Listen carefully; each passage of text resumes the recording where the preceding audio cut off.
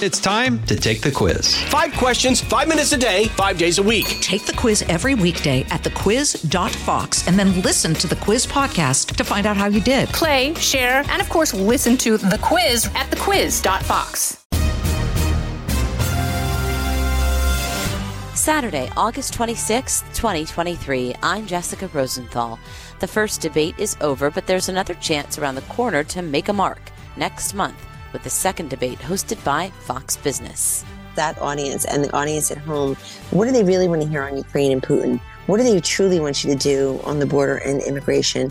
And of course, the last point is the former president and an indisputed frontrunner in absentia. I'm Ryan Schmelz. $3.5 trillion with 61% of the Pentagon's assets unaccounted for. Why does arguably the most important government agency to our national safety continue to fail audits? The Department of Defense is great at protecting our national security and terrible at accounting. This is the Fox News Rundown from Washington.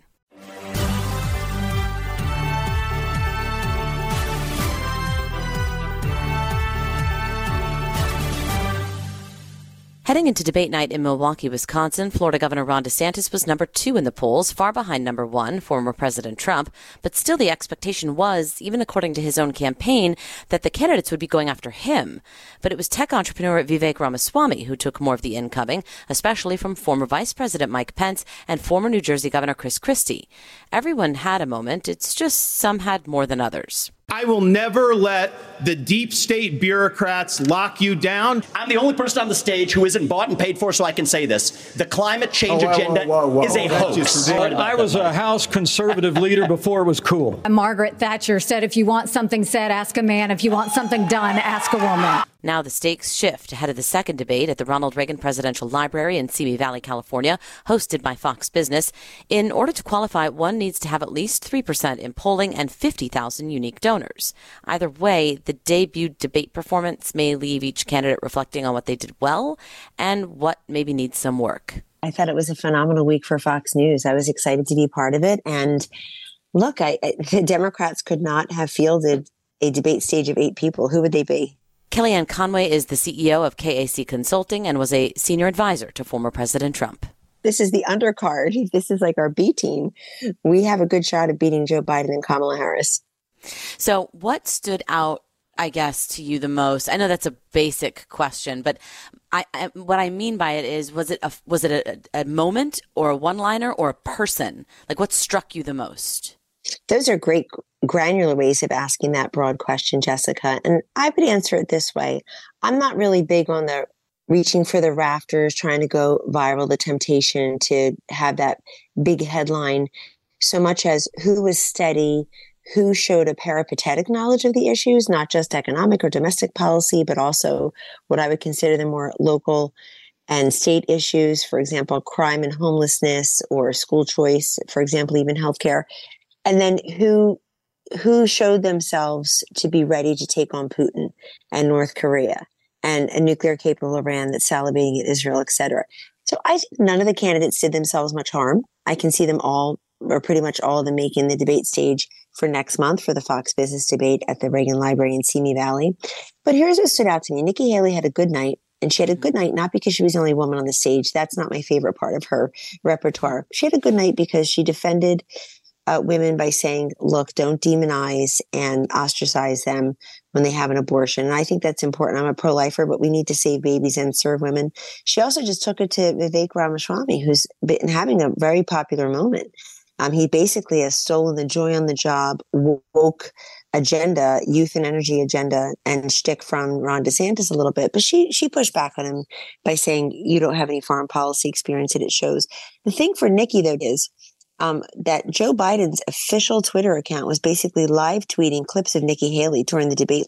They look at her comments denigrating Trump, Pence, Tim Scott, and Ron DeSantis for all voting on measures that help to increase our national debt. She said $8 trillion worth of new spending under Donald Trump, and you all voted for it. Joe Biden was live tweeting that. The Democrats are going to use that in their ads. So that's something to consider. I thought Ron DeSantis did enough to keep his number 2 spot. but not for long. I think DeSantis would have probably done better with Trump next to him on the stage because people want to see them mix it up. They want to say, is he truly an alternative to Trump? Is he truly an alternative to Biden? But I thought he did better than he has been doing since it's been a rough couple months for him. Chris Christie and Mike Pence, they are seasoned debaters on the stage, and it showed. Mike Pence seemed much more aggressive than he has been in the past. And he wants to be the person on that stage, Jessica, who can legitimately stake a claim to the successful Trump-Pence accomplishments of those 4 years. And he detailed them. I negotiated Remain in Mexico. I was there heading up the Coronavirus Task Force. I was a co-author of the Tax Cut and Jobs Act. I was there. And if you're there, you can do the job. You know what you're doing. Look, I don't think anybody had a terrible night. I think Vivek Ramaswamy took some incoming and sort of deserved it because he has a never-ending TED Talk. And if you talk all the time, you're going to say something. We've all end up saying something silly or something regrettable. But I thought the audience was difficult to predict. They were cheering and booing at times that I thought were. So I think that's the challenge for these candidates moving forward, Jessica, which is which part of even just that audience and the audience at home, what do they really want to hear on Ukraine and Putin? What do they truly want you to do on the border and immigration? And of course, the last point is the former president and an indisputed frontrunner in absentia. I thought they all pulled their punches about Donald Trump. Some of them had talked such a big game about Trump the coward, Trump's dodging the debate. Where is he? This isn't fair to democracy. Boy, you heard very little of that from their actual podiums. I think for an essential reason. You cannot attack Donald Trump and then expect to engage his voters. So they're in a conundrum that way. They have to attack Donald Trump to beat him, but they can't alienate his voters. I thought going into the debate that we were going to see a lot more attack on Governor DeSantis, right? The number 2 guy. And he was the number 1 guy on the stage, if without Trump there. So, yes. But the incoming, as you know, was reserved really for Vivek. And it seemed as though Mike Pence had it planned out that he was going to go after Vivek. He was really on top of him. Is Vivek the threat? Is he the number 2? Is Trump's base going to look at that stage and say, well, I think Vivek is our alternative, not Ron DeSantis?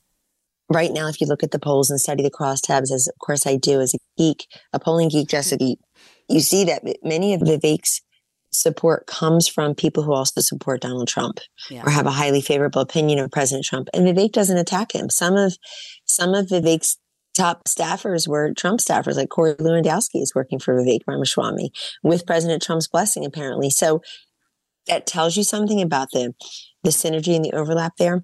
But I think the reason they came for Vivek is because he represents the same kind of threat that they all faced and didn't see coming in 2016, which is this true outsider, successful billionaire businessman who can legitimately call everybody else a professional politician. And he can say, look, they've all had their chance. And sure, I don't have experience in government or politics, but isn't that refreshing? They all have so much experience, and look where we are. Look at the debt, look at the crime, look at everything. Like they've already had their chance. Give me a chance. So I'm not analogizing him to Donald Trump at all as a businessman, or Donald Trump, the successful candidate in 2016. But there are shades of that to many people. Like they reference that in focus groups and polling. They see in Vivek Ramaswamy a younger version of Trump's zeitgeist and his come from behind sort of underdog, unexpected surge in 2016.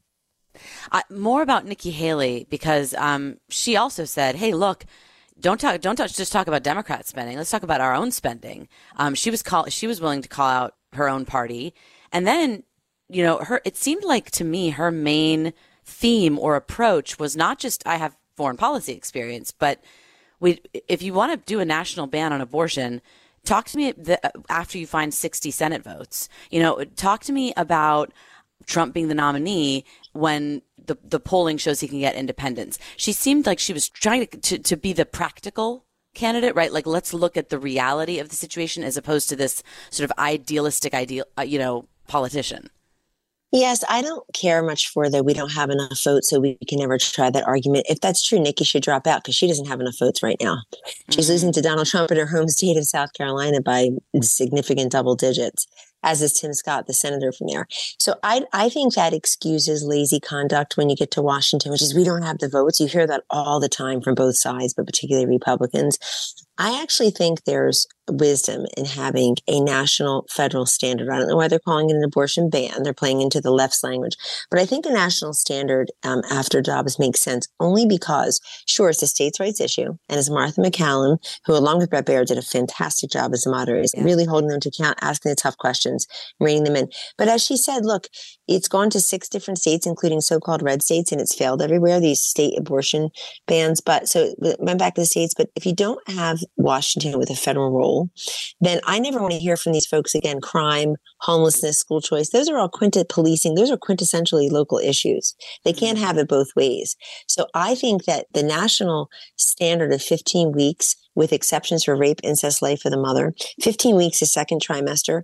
Mike Pence is absolutely correct. It's our polling. 71% of Americans do support no abortion after 15 weeks when they hear that's the point at which doctors say babies can feel pain. And it's also long after you know you're pregnant, long after you know the gender of the baby, you see the limbs, and with those 3 exceptions. So I say this because that is the way to say to New York, California, Illinois, Colorado, just to name 4 states, that have abortion through the 39th week, Jessica. That's the way to say there. We're not going to just abandon the unborn in those states. So I'm not a big fan of we don't have the votes, therefore we can't try. You know what? Get everybody on the darn record. These senators and members of Congress work for you and me. I want them to say yes or no to legislation. I saw J.D. Vance tweet about this debate. There were tons of social media reactions and tweets, of course, or I don't know, X postings. I don't know what to call them now. So he wrote, though, something that really caught me. He said, a lot of the people on stage are nice people, but none of them is Trump and none will win the nomination. Let's end the charade and stop wasting Republican money attacking our inevitable nominee, Donald Trump, for president. Given the polling, given all the discussions that we're having, is he right? Is this a waste of time? Well, JD didn't get to the top of the polls until Trump endorsed him right before his primary. So, and I like Senator Vance very much. I'm so happy he's there. He's been really phenomenal. But under that suggestion, he should have dropped out of his race 6 months before he won. So no. But I look, his point is well taken that not since 2000 with George W. Bush, for whom they had cleared the field. It was hardly a competitive field at that point. We've just never had a Republican nominee so far ahead. And Donald Trump is leading every single one of those competitors in every single poll, in every single state, and nationwide, period. So there is that point. However, we're the pro-competition, pro-free market party. Yeah. And we need to apply that to our primary process as well. And frankly, I've had these conversations with President Trump over the years and somewhat recently. He thrives on competition. He thrives at people attacking him or pushing him or making him answer questions. I just thought a lot of them pulled their punches. And look, I think what Senator Vance is saying will be more relevant and more ripe of a conversation in a few months as we get closer to the Iowa caucus and the New Hampshire primary, South Carolina winner take all, and then, of course, Super Tuesday. But one debate in with one scheduled for about a month from now at the Reagan Library with Fox Business, Jessica, I think we can wait on that. But his point is well taken. I feel like when you clear the field for a candidate, even Donald Trump, who I felt did better in 2016 as the underdog, underestimated, understaffed, under-resourced, than his bloated spend like there's no tomorrow 2020 campaign, which was unsuccessful. They had $1.6 billion and they proved the old adage to be true. The fastest way to make a small fortune is to have a very large one and waste most of it. So that's not good either. I think both DeSantis and Trump do better when they're underdogs. And we see that. But I'm saying this because you don't want him to also just like the left to get ready for just him. Right now, they're not sure who it will be. They think it will be Donald Trump, but they're also forced to think about how to run against some of these other top candidates. Mm-hmm. Okay, finally, because I know you talk to voters and you hold focus groups, and you had said before the debate, people want substance, they want policy, but also that authenticity. And I wonder, just this is sort of a broad question. Authenticity is linked to the zinger, the one-liner, the thing that viral, right? Because that's a candidate thinking on their feet quickly. You can't teach that, right? That comes with confidence. Do these people try and figure out ahead of time in debate prep how to have that moment? Or do they know you can't teach being quick on your feet? What an excellent question. I've been in so many debate prep sessions, including presidentially, and it's so true. Authenticity means you're literally being yourself. And I know that sounds like a tautology, an obvious point, but you can't imagine, Jessica, how valuable and almost immeasurable that is for voters. They know it when they see it.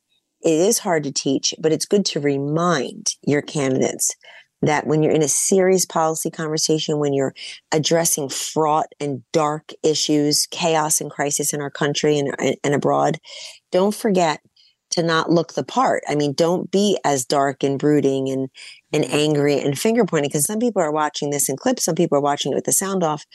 I think it's an important balance to be a happy warrior, to speak your own language, and then also address the issue substantively. Again, Donald Trump, Bill Clinton's a great example of people who were seen as authentic, their true selves, and they never tried to be someone they weren't. So Donald Trump might use the wrong word, or Bill Clinton may exaggerate, but people are like, there's charm, there's accessibility. Voters ask themselves two questions when they're looking at the debate stage. Do I like you? That's a classic living room test. Do I want to see you for the next 4 or 8 years? Would I be proud if you're my president? Do I like you? Or are you off-putting?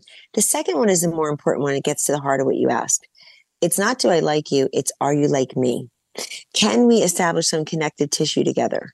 So you have to show some commonality with folks. And ironically, Ross Perot in 1992, billionaire, Donald Trump in 2016, billionaire, somehow made like blue collar workers and the forgotten man, forgotten woman feel like they were right there with them. They were one of them. So there is a way to do that. I think it's been dogging DeSantis a little bit, and it's a little unfair. I find him to be shy, a little aloof. I get all that, but maybe a little obtuse sometimes. But I think he was trying to reclaim that by just being himself.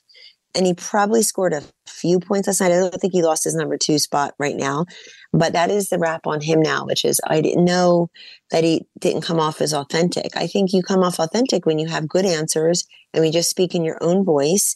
And the other thing they can all learn from Vivek is have some joy on the job. Be a happy warrior. Way too much gloom and doom, I think. Even though these are serious times, people don't need you to repeat the problems. We all know what the problems are, Jessica. You got to lead with solutions and specifics. Yeah, and even Vivek himself said to Mike Pence, right? This is a dark moment. Like, don't talk about being, Americans are mourning in great. America.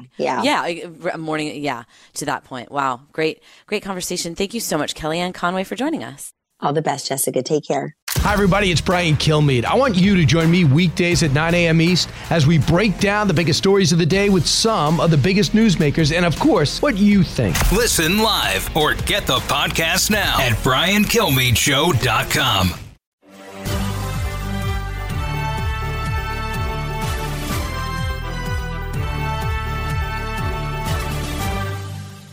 For the 5th consecutive year, the Department of Defense failed an audit, with reports indicating the agency tasked with protecting the homeland couldn't protect over half of its own assets. This comes as Congress is considering a top-line defense spending total of nearly $900 billion. Concerns about the failures have been bipartisan. At a recent Oversight Committee hearing, Congressman Andy Biggs asked Brett Mansfield, the Deputy Inspector General for Audits at the DoD Office of the Inspector General, how much has been spent on audit readiness. Since 2018, audit support, which is responding to auditor requests, is right around $1 billion.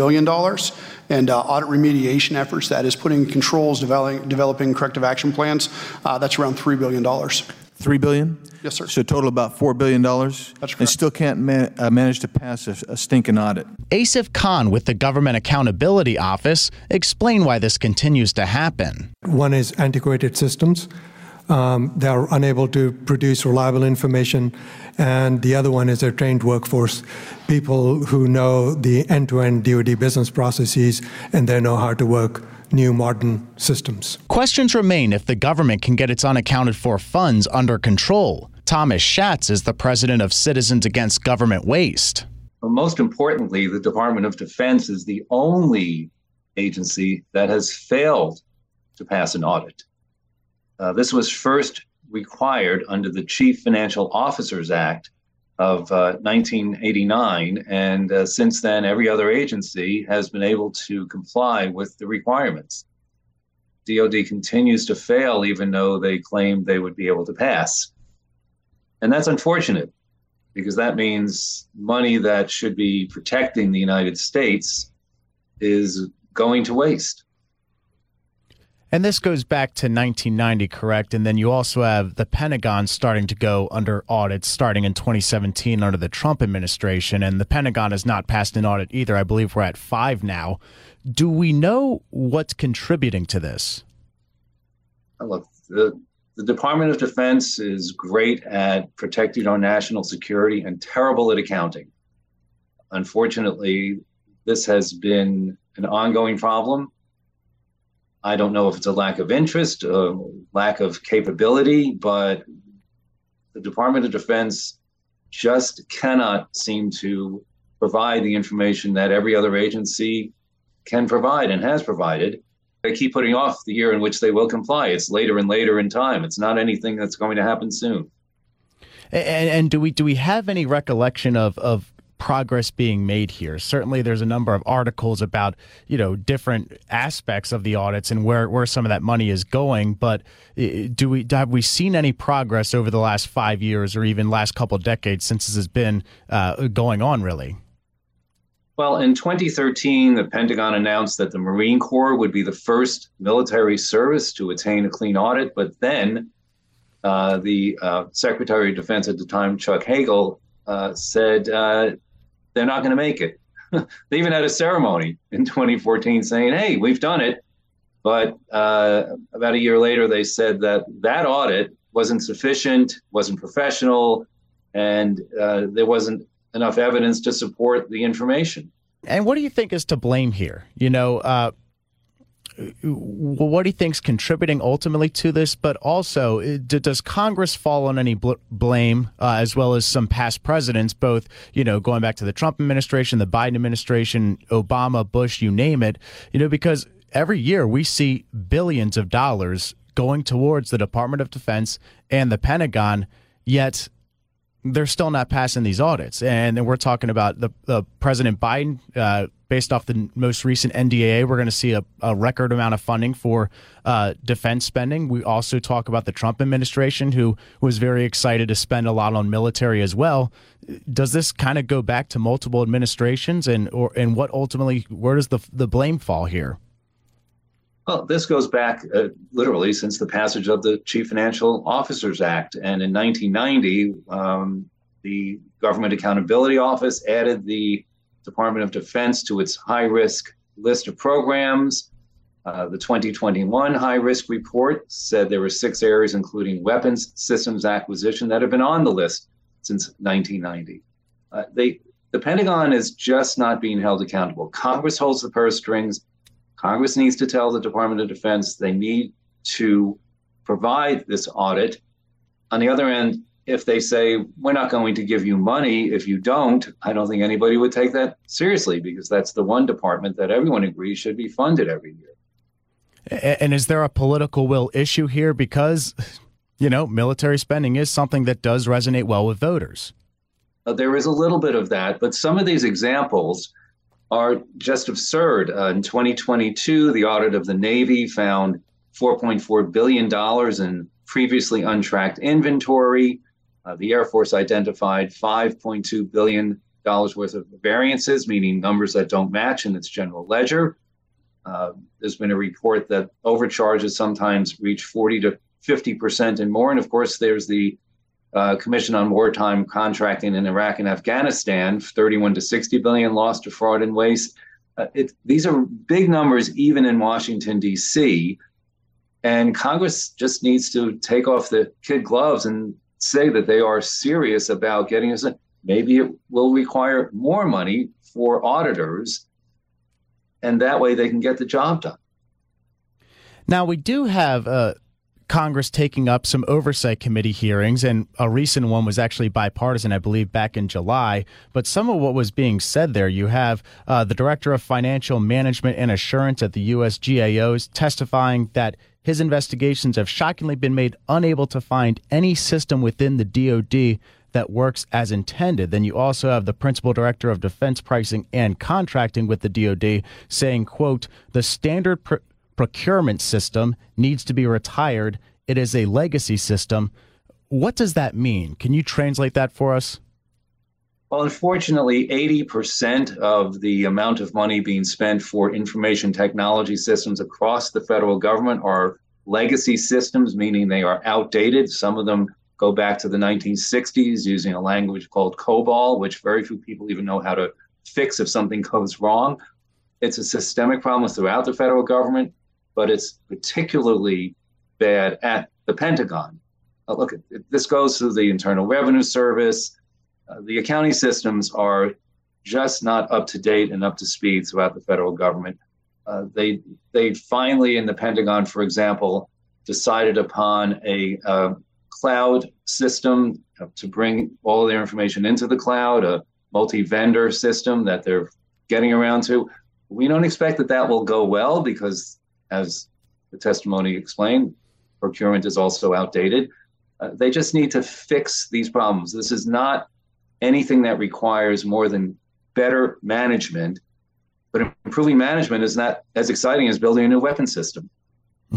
And I believe we're having some debates right now about, certain plane systems, I believe new jets, but they don't really know if the money is accounted for, if they can be accountable in that regard. But I think one other thing we should probably touch on, you mentioned this being a systemic issue within the federal government. Now, other agencies have been able to pass their audits over the years, but when we see this amount of waste and this amount of money unaccounted for within the defense aspects of our country, can we expect this in other government agencies too? There are irregularities in the other agencies, but again, they have passed the audit. Doesn't mean their systems are fantastic or their information technology is up to date. It simply means they can account for the money that is received and the money that is spent and explain that those numbers match. That's basically what an audit provides. Here's the revenue, here are the expenses, here's what we can't find, this is the audit. But in the Pentagon, they can't even get that far. And other pieces of legislation your organization's currently pushing that you think would provide some type of progress here? Not necessarily.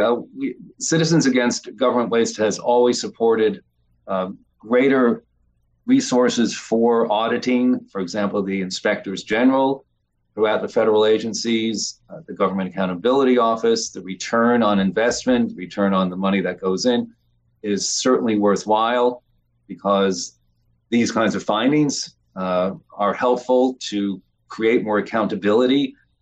I think taxpayers want something very simple. They want to be able to go online, find out what's happening with their money at the click of a mouse. Here's what this agency is getting. This is how the money is being spent. They'd also like to see the results to make sure the money is being spent as intended. And I think that would go a long way to restoring at least some confidence in the government. But people want the government to work.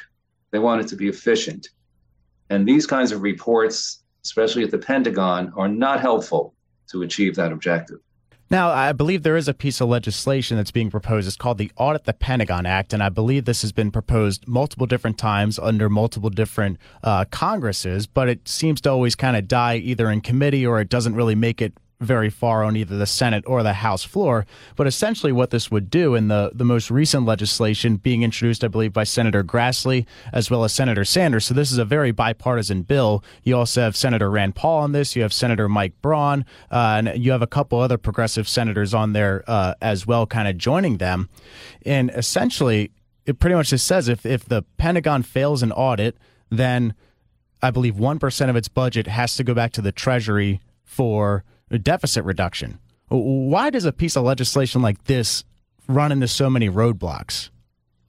Again, no one wants to cut the Pentagon's budget in that manner. Not no one, but not a majority, at least so far. I mentioned earlier that Congress can threaten to withhold money or reduce spending on the Pentagon in exchange for them passing the audit. And 1% is a lot of money because the Pentagon is a big agency. So I don't think anyone necessarily wants to support that, or not enough members want to support it because they'd like to fully fund the Pentagon. This is a choice in their mind, probably between protecting national security and getting better information. There's no reason the Pentagon can't do both. They just have not gotten there. Maybe the threat of this kind of legislation would be enough to get them to figure out how to provide a clean audit. And if that's helpful, then that's worthwhile.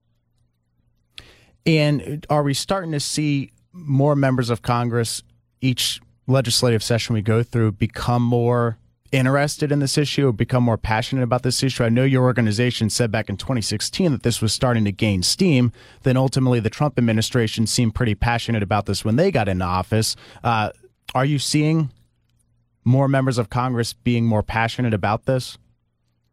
I think that there's an education part of this for the newer members of Congress. I think they'd probably be surprised to learn this information. And there seems to be more accountability generally, especially in the House, with a lot more oversight than taxpayers have had for many, many years.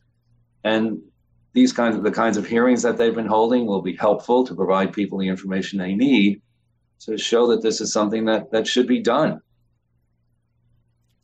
And I think also, we have a lot of discussions about how much money should be sent to Ukraine, but there are also reports that there is a significant amount of aid being sent to Ukraine from the United States that is unaccounted for. Does that shock you at all? And is that also a concern? Well, I don't think it's going to be as bad as what happened in Iraq and Afghanistan for a lot of reasons, of course, not leaving tanks and equipment and buildings behind in Ukraine, clearly, when that conflict ends. I think it's easier to track. I know that the House in particular is trying to hold the Pentagon accountable for where and how that money is being spent. And again, that's what taxpayers want to know. What are we getting for our money? Whether it's at the Pentagon or any other agency, it's their hard-earned money that is either being wasted or spent efficiently. And unfortunately, far more often it's being wasted. Anything else we're missing on here that you think we need to talk about? Well, I think that the idea that the federal government cannot provide timely and accurate information and transparency about how they're spending money is something taxpayers should care about. Because if they know where and how it's being spent, it's easier for Congress to decide what to do next. Congress can only act based on the information provided by the agencies. The policies are argued about. There's been a lot of changes in how money's being spent and priorities throughout the government under the Biden administration, as we know. But at least if Congress is getting accurate information, for example, the Navy audit with the $4.4 billion in untracked inventory, maybe Congress is sending $4.4 billion in the appropriations bills because the Navy says, hey, we need this to get these particular pieces of equipment that we need, but they still have them, they just can't find them. That's not a good way to run the federal government, and certainly not a good way to run the Pentagon. So there could be a lot of savings. There could be a lot more effective and efficient use of money for our national security if the Pentagon provides a clean and accurate audit. And did you see anything that stood out to you in the NDAA that could be maybe concerning? I know we haven't gotten the official bill yet because there's still negotiations going on, but between the House and the Senate bill, is there anything that stands out to you about them that could be a red flag when it comes to waste? Not necessarily. Again, if 60, this is also from the DOD audit, 61% of $3.5 trillion in assets cannot be accounted for. It simply means that everything Congress is doing is based on inaccurate and incomplete information. So there will clearly be money spent that is unnecessary simply because they don't know that it's already being done or already being spent somewhere else and just not being accounted for throughout the Pentagon. All right. He's Tom Schatz. We thank you so much for your time, sir. Thank you. Tomorrow on the Fox News Rundown from Washington, with Ukraine being a contentious issue at the first Republican primary debate, how will the future of funding the war play out? And it won't be a marathon, but rather a sprint for Congress to fund the government and avoid a shutdown. I'm Ryan Schmelz. Thank you for listening to the Fox News Rundown from Washington.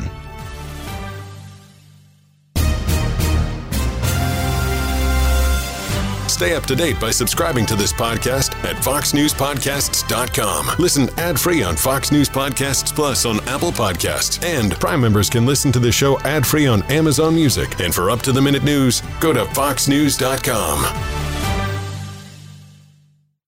Jason in the House, the Jason Chaffetz Podcast. Dive deeper than the headlines and the party lines as I take on American life, politics, and entertainment. Subscribe now on foxnewspodcast.com or wherever you download podcasts.